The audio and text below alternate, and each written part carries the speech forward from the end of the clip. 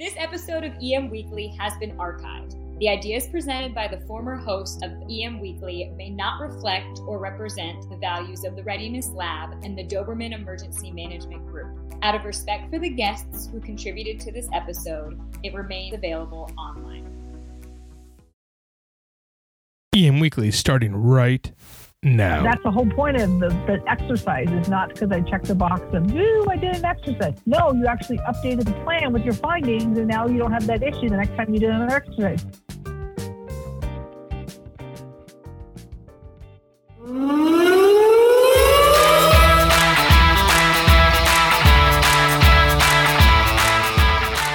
Hi, this is Todd DeVoe with EM Weekly, and this week we're going to be talking about hospital readiness. This program should have been in effect at your hospital this November 15th, just about a month ago. So anyway, Nora is talking about how she has programs ready to go for hospital readiness, what the programs mean, how this affects healthcare in general, and what can be done about it. And the reason why we're talking about this today is because I actually had a question from Michael Coran, who is a nurse in Kentucky, and he is now in charge of emergency management for his hospital. And he was asking some questions regarding it, got me thinking, and when Nora agreed to come on the show to talk about these programs, I was really excited to have her to discuss what's happening here in the world of emergency management at the hospital. Now, this affects everybody because if we can't get these guys up and dialed in for emergency management, these hospitals may go away if they're, in that aspect of things. So this is something that's going to affect us all, so we all should take a time and listen to this. Again, thank you guys for listening. Please share this podcast with your friends and colleagues. All throughout emergency management, we bring in special guests all the time to discuss cool things. And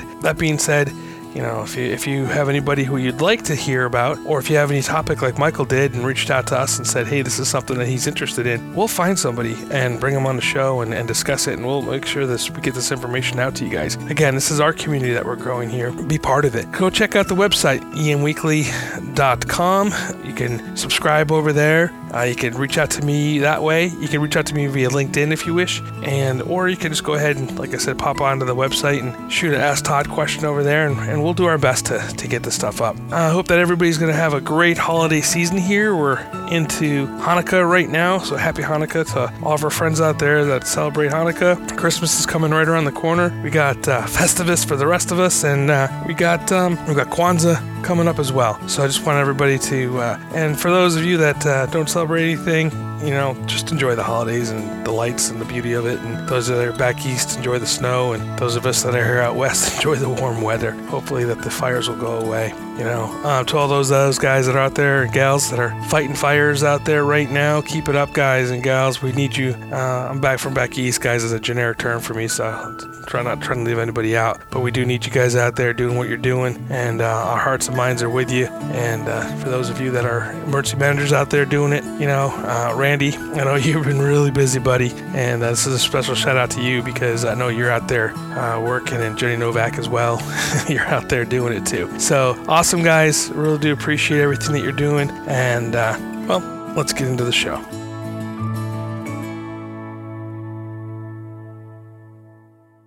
Hey guys, how you doing? It's Todd here, and we're here with Nora O'Brien from Connect Consulting Services, and we're going to talk to her about her journey into emergency management and what they're doing over there at Connect Consulting Services. So Nora, welcome to EM Weekly. Thank you very much for having us. We're really thrilled to have this opportunity to share what we do and how we can help people respond to, recover from disaster as quickly and as efficiently as possible.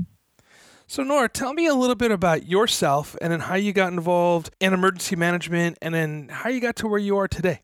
Sure. So 16 years ago, when 9/11 happened, at the time I was working for a state trade association in California, representing the nonprofit community clinics that serve low-income populations. And when you work for a state trade association and had anything to do with healthcare access, we got asked to every meeting under the sun around, reimbursement and dental health and medical and everything. So 9/11 had happened, the anthrax attacks, and also 9/11 really prompted Congress to act and create the hospital preparedness program.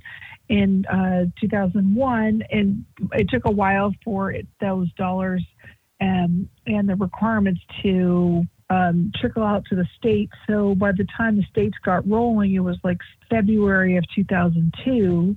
I got asked to go to this meeting my boss couldn't go to and said, hey, can you go? I heard they're handing out emergency planning money for clinics. I don't know. Go find it out and check it out.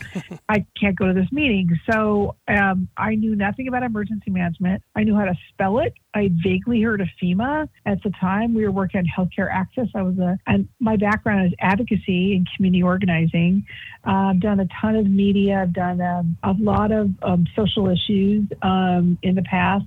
And I didn't know much about it at all. I just knew that the clinics, if they're supposed to be helping these other facilities like hospitals assist with disaster response, it sort of made sense to me that we kind of better understand what the process is. So my framework of understanding emergency management, how I came here, is community organizing is very similar to emergency planning at the local level and the state and federal level. There's a lot of overlap. So whether you're getting a stoplight in a local community or you're getting a piece of legislation passed at the state or local level, you need stakeholder involvement. You need empowerment. You need to have a drive, and also you have to have buy-in from the locals, understand what those processes are and how you're going to move forward. Emergency management, same way. If you're going to get an emergency plan, you just don't want to have just the usual suspects at the table. You really need, if you're going to deal with people with disabilities, you're going to deal with people with language barriers, you're going to deal with people that, seniors and kids, you kind of need to have everyone at the table, same kind of deal. And so that's the framework that I got to understanding emergency management. So I think it made it easier for me because I understood those principles of emergency management,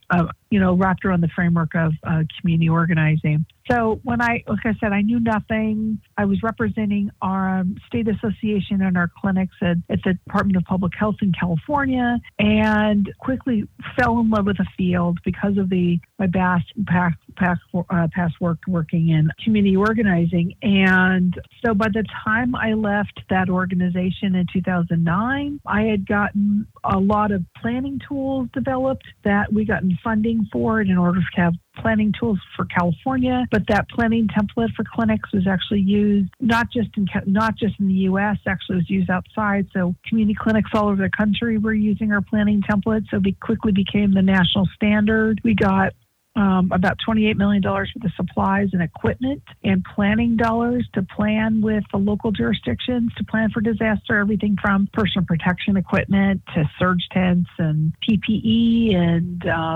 decon units, because it was all specific around health. And so when I left, along the way, because I felt so much in love with the field, I was intending to get a master's, and I'm getting a master's in public affairs, public policy, with a concentration of disaster and emergency management to kind of give an academic context to the planning work that I was doing, not just in California, but with my colleagues across the country. We were able to do support each of the primary care associations in the country. There's one for every state. I worked with our colleagues across the country to support each other during big events like Hurricane Katrina, et cetera, and also the big wildfires we had in 2007 in California. So by the time I left in 2009, I left my job, and it was great. It was a great experience. And I just sent an email to my colleagues. I've left my position, and it was great working with you all across the country and great working with you in California. And I was deluged. I was like, oh my God, you're available. At the time, this was in 2009, at the height of the H1N1 outbreak. And I'd been doing pandemic planning for 7 years, and spent way too many time in meetings, these Debbie Downer meetings that were like, where are we going to put all the bodies? Because all the people that are going to die from this pandemic, and those kinds of things. We'd had those like Debbie Downer meetings all the time, and spent with a lot of time working with hospitals and long-term care and at EMS and Department of Public Health. Oh boy, this is a lot of work here. But so this was the height of the H1N1. People didn't have plans. They didn't know how to set up point-of dispensing systems. They didn't have enough vaccines. There wasn't enough personal protection equipment available. There was a big shortage on PPE and surgical masks and N95 masks and all that stuff. And and so immediately I started working in a project in New York, a project in DC, a project in a couple projects in California, one in Georgia. So it was like immediately like, and this was almost immediate. I was like, within like 3 weeks of me leaving my job, I had been, I had 4 projects and clients. And so I'm like, duh, this is a thing. And so I named our company, did not want it to be Nora O'Brien and Associates. I want it to be bigger than me. And so I looked for what I had a natural affinity for, which was connecting people to information and resources that support their planning process. And so I like the alliteration of Connect Consulting, and here we are.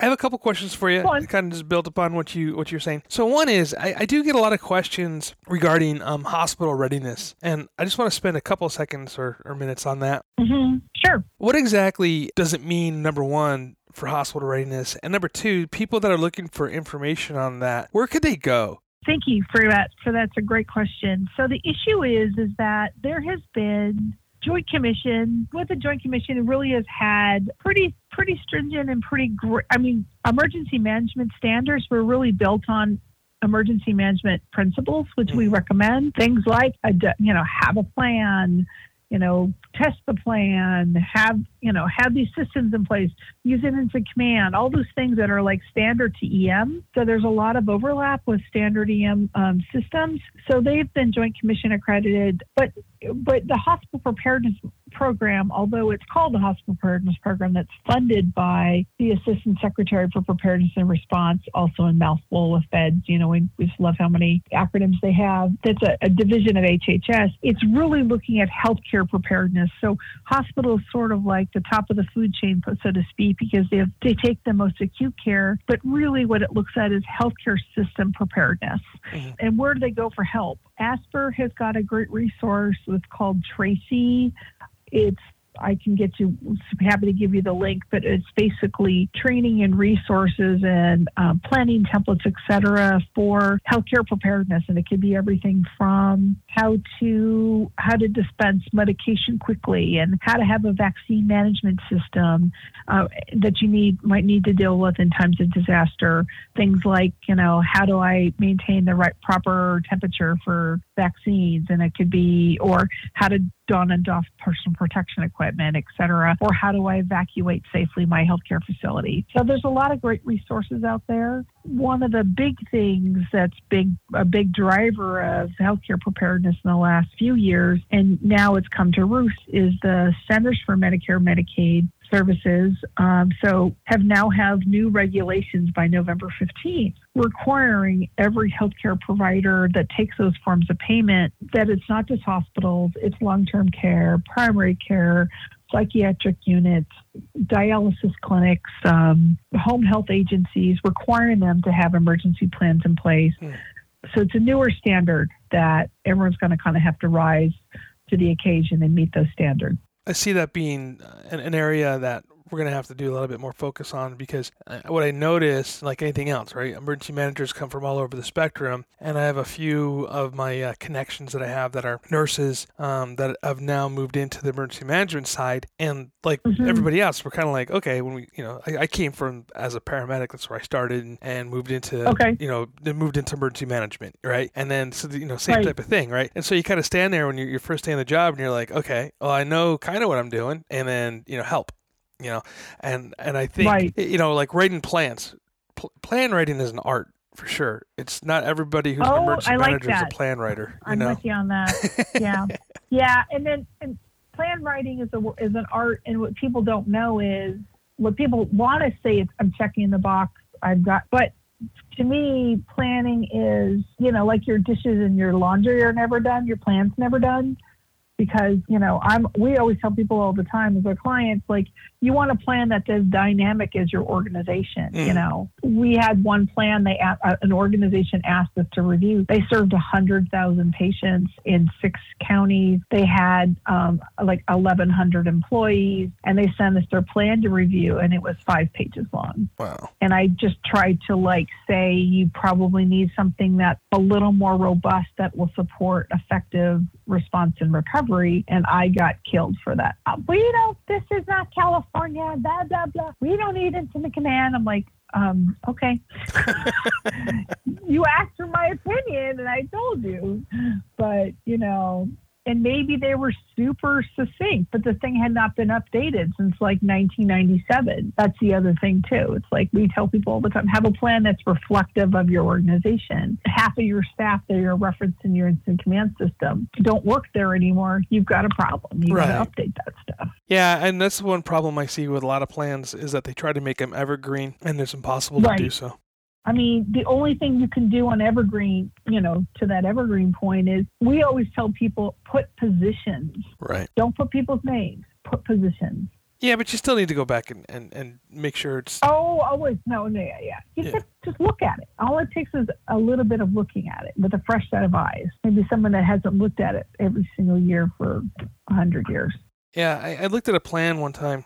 Just recently, when I say one time, it makes it sound like it was a long time ago. Just recently, and the first, 10, 15, 20 pages, something like that, was just talking about what the incident command system, what NIMS was, and why it's important. And I asked the guy, I'm like, why is this in your plan? I said, this is nice information, but I mean, you could put a link or something or a website if people are really interested to it. Why are you putting all this information into your plan? And he's like, I don't know. That's the way the plan always was. And I'm like, wow, I'm not a plan writer, so I'm not going to ever tell people that I am, but at least I know what a plan should be. And I think that's one of the things where people just don't know where to start. So if somebody was going to start a plan, like if today I walked over to you and said, I need a plan written about this city or this company or whatever, where do you start? Okay, very good point. In order for us to do a gap analysis, we kind of know, what do you have now? So we have to look and see. And honest to God, I won't say the client, we're working with someone. They've sent us a whole list of policies and procedures, have not been updated since 1981. They're now sending us, and we're working on that. So we first do let's see what you have, and let's see where the gaps are. And once we do that, we'll see where the gaps are. For the most part, of things that are, maybe never, or an organization that has nothing. We start with hazard vulnerability analysis, because that's something that's real important. And not a lot of people do an HVA or hazard vulnerability analysis, which I can't say a lot. Too many times very fast. But the HVA will get us at a lot of information about what their external risks are, but what's their internal process, because it has the whole, when we use we really like the Kaiser, both the 2014 and the 2017 tool. We like them. I don't know if you have ever seen the Kaiser Permanente HVA tool. It already has the formulas included. It's an Excel spreadsheet. We like it just because it's really clean. It just kind of gets at questions of like, what's the risk? What's the probability that thing's going to happen, whether it's an earthquake, fire, flood, or data breach, or whatever those things are. And then what has been your personal preparedness or community preparedness to address that particular event? And it spits out a number, and it kind of tells you where you need to focus your attention. So that HVA process, that's for us, that's usually, we do a plan review and we do an HVA for almost every client that requests, because you kind of need to know what the risks are. And it also gets to those questions of, so what have you done for planning? You're an earthquake country. What have you done for earthquake on the internal side? Or do you have any idea what your community has done for earthquake preparedness, et cetera? Do you hold, or do you recommend holding, either way, a planning meeting with stakeholders of the company first, or do you recommend that emergency manager to walk around and do his own assessment? I mean, how would you tell that person to start that process? Well, if they're doing it themselves internally, there's two things. There's two parts of the committee that are really key. One is you have to have senior leadership buy-in. Nothing's going to happen unless you have it. Like if the senior leaders are not bought into the importance of planning or training or exercising, none of it's going to happen. So, you can talk all day till you're blue in the face. So that's something that's really key. So senior leaders have to see the value of it. And of course, for the most part, we're dealing with healthcare providers that are regulatorily required to. So what do you know? We have their attention a little bit more, because it means they could lose the ability to accept Medicare or Medicaid if they don't have these plans and systems in place. Right. So, it's whatever's going to get their buy-in, whether that, hey, they think it's a good idea, or, and then the other piece of it is the engagement of the staff that is not just, the facilities guy and the janitor, and they go in a room and they come out 2 weeks later with a beautiful color coordinated plan. That doesn't work. Right.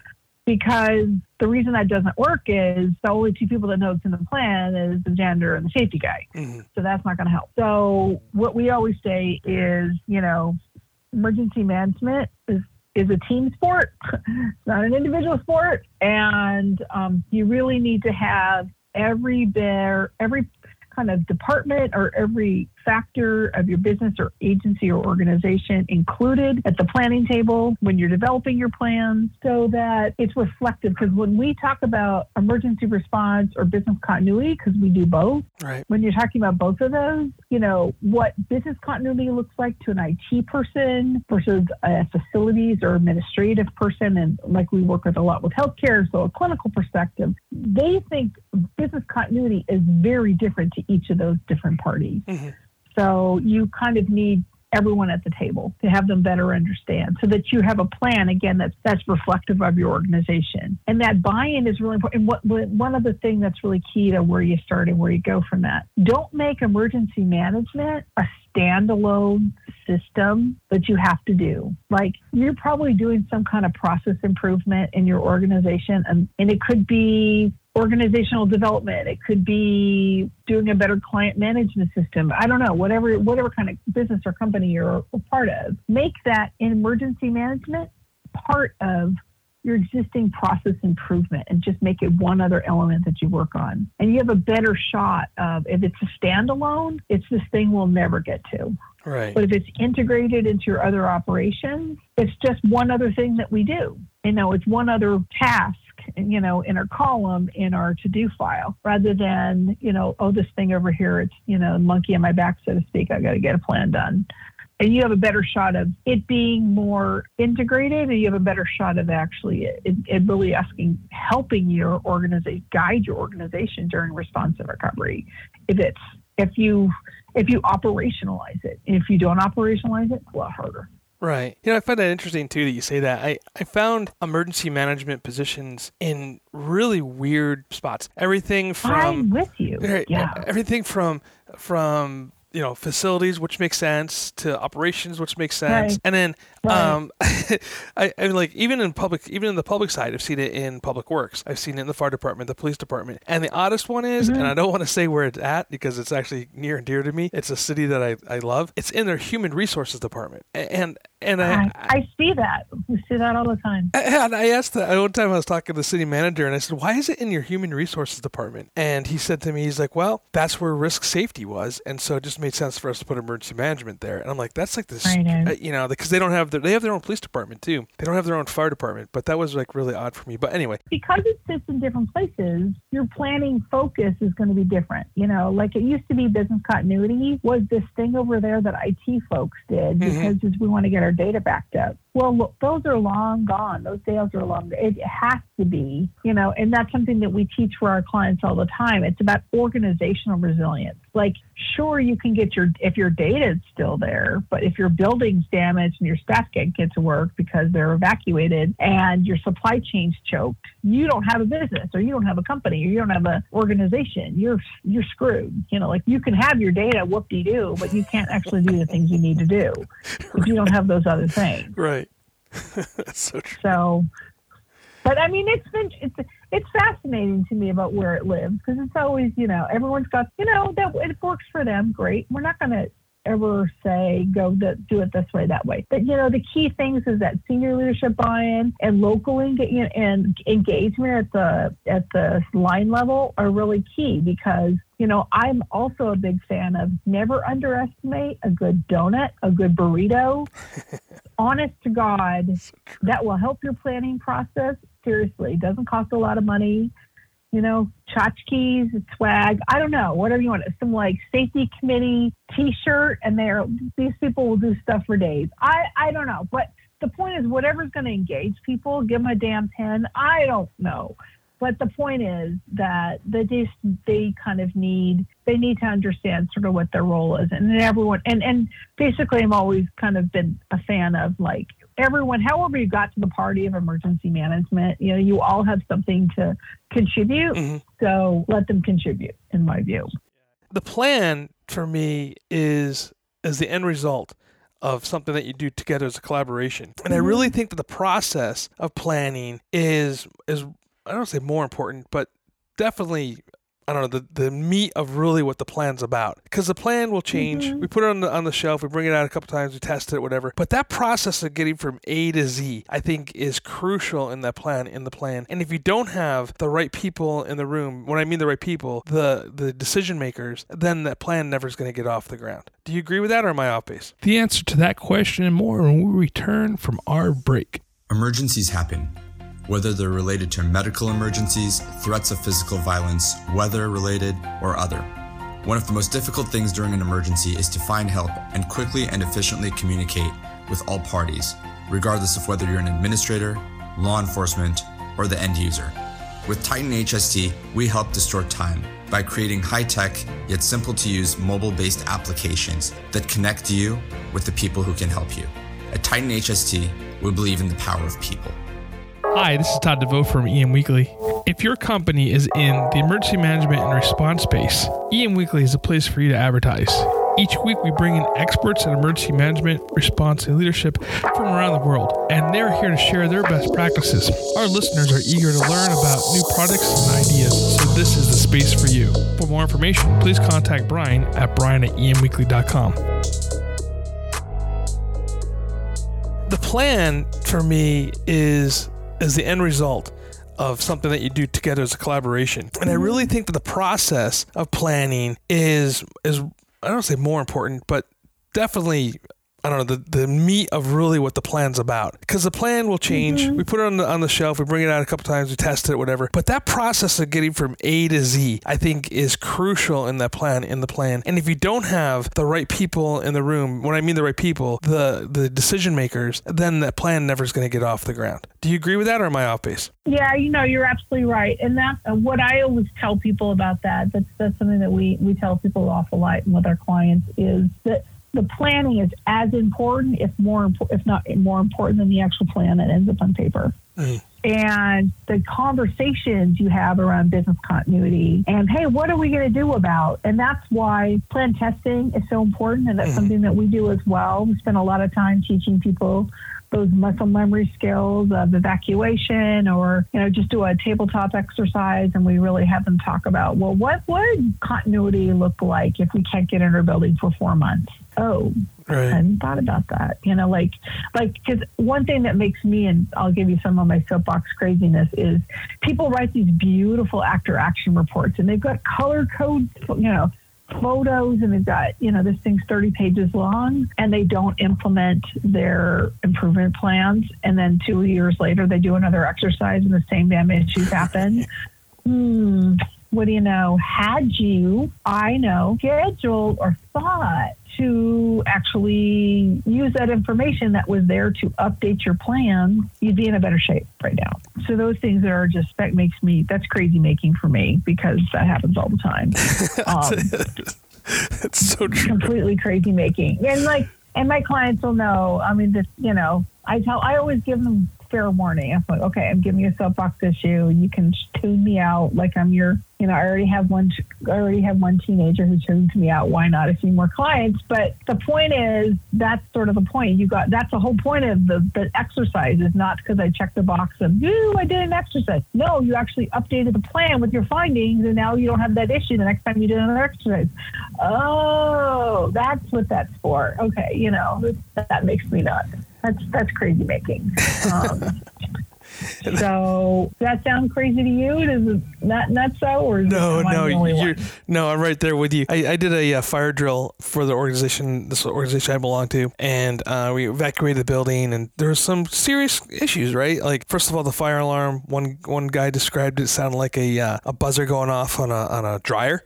Like they weren't really sure what it was. Yeah, I know. Yeah, and then the other person said they couldn't hear it in their office, and there's some serious issues with the fire alarm, and they have building captains and stuff like that, and so the building captains really worked by getting everybody out. So in my after action report, I wrote down that the fire alarm system needs to be changed, and Right. And the guy who I handed it to tells me, he goes, you can't put that in the after action report that the fire alarm system needs to be changed. I said, well, it does. This is a complaint that we found. And he goes to me, he's like, well, no, because if we don't change it, we're going to get in trouble if there's like a fire. And they found that and I'm like, so ignoring the problem is better than not. So anyway. Well, I mean, here's the thing. It's like, it's not about, this is not a gotcha. People understand. It's not about like, how much are people going to be running around like their chickens with their head cut off? It's not, you're testing the plan, you're not testing the people. But if you can't, that makes me crazy, because the whole point of if you don't find anything, you haven't stressed your plan enough. Right. And it's not going to help you. That's the other thing too. Oh, everybody got out, and 5 minutes later we go back to work. No. You're going to have some findings, even if you do it once a quarter, a fire drill. Oh, well, we never used patients before, or we've never done. We only just do vertical. We don't do, we only do horizontal. We don't do vertical evacuation. I'm like, then you're, and you're on the third floor. What the hell? Like, why are you doing that? Right. Like, I mean, the point is, if you want to get to some, the point is not testing whether, Maria knows her stuff as an incident commander. That's not what that is. It's about, did the things say, did you give your staff enough muscle memory to say, okay, I remember we go down this hallway and not that one because of X.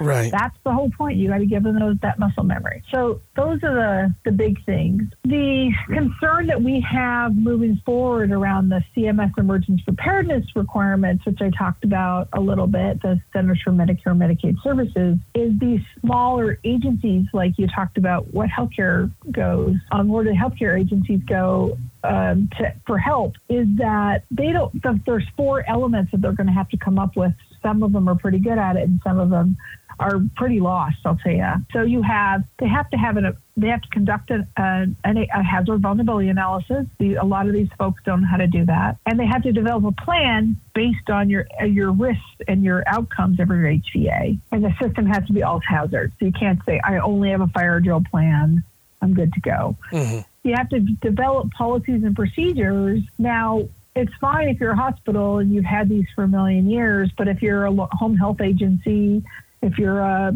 psychiatric unit, if you are community mental health, you probably don't have these, and there's very specific policies and procedures for your providers. There's 17 provider types that are impacted. And all of this had to be in place by November 15, 2017. And the policy, so like there's 9 policies for hospitals, long-term care has, and skilled nursing has 8, and PACE, programs all inclusive for the elderly, have 10 policies. So they have to have all these policies and procedures in place. They also, and they have to review them and update them every year.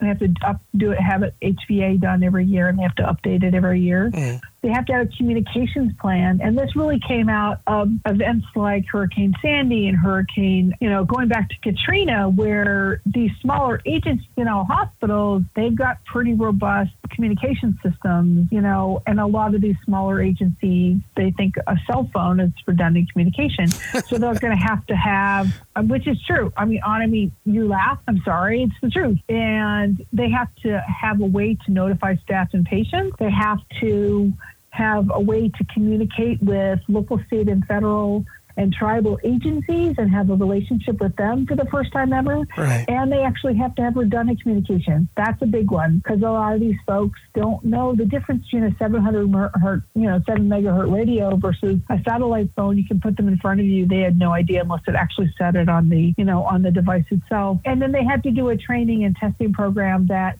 train all their employees, their contractors, their volunteers, and their testing program is they'll not have to do 2 exercises a year. One of them has to be a CMS-defined full-scale exercise, which is an operations-based training, operations-based exercise. Mm. And, if you know how to spell emergency management like I was 15 years ago, and these people that are contacting us and many other consultants around the country, these people are like the executive director's secretary, and right. Said, I was assigned this 2 weeks ago. I don't know what to do. Boy, and they're going to have to conduct a full-scale exercise. So at this point, we're past the November 15th deadline. People just still have to have these systems in place. And so from this point on, after November 15th, the surveyors, when they come by to survey you, they'll now add all of these elements to all the other things they survey you on, when either your state or CMS survey, and you'll have to have these in place. If they don't have the systems in place and they don't have their plans and their P&Ps and training and testing done, they can get a corrective action plan, and they may only have 30 days to comply, and they'll have to get them in place. So, and if they don't do that, then they can lose the ability to accept Medicare, Medicaid. So it's they're not. There's no joke here. They're serious, and I think in the long run, I think it's going to be good. I think it's just going to be a bumpy couple of years where they figure out, and this is something they'll have to do each and every year. I think all of these things are great. It's none of this stuff is crazy. This is all like have a plan, have P&Ps, communications plan, train and test. Those are standard EM things. Mm-hmm. I think in the long run, I think it'll help make regional medical surge better than in past. You can't have just people just closing their doors and say, I'll be back in 2 weeks when the event's over. Right. They're not going to be able to do that anymore. Do you think that hospitals should be looking at hiring professional emergency managers to come into their area? Or do you think it's okay for them to grab the, executive director of the hospital's executive assistant and having that person start writing the plan? I mean, my feeling, obviously, as an EM, that I'd like to see the profession go in there, but I don't know. Sure. What do you think? I'm with you on that. I think that we both know that what it takes to be a local EM is you guys sit around and wait, drink coffee and sit on your butt waiting for an event to happen. Oh no, we've been, ha, ha, ha, ha, ha. We know that's not the truth. We think that we're going to see more healthcare systems, because what happens is, there's 17 provider types. A lot of these hospital systems, they're not just hospitals. They have, I know one health system in the East Coast, they have every single provider type within their healthcare system because they serve a huge part of Pennsylvania. And we're going to see more and more of these emergency management programs be more integrated. And I think in the long run, I think they should. I think that the other thing, what's going to kind of drive this, if some of the big organizations like skilled nursing, because I think skilled nursing has the most, I think it's like 17,000 of the 72,000 providers are impacted.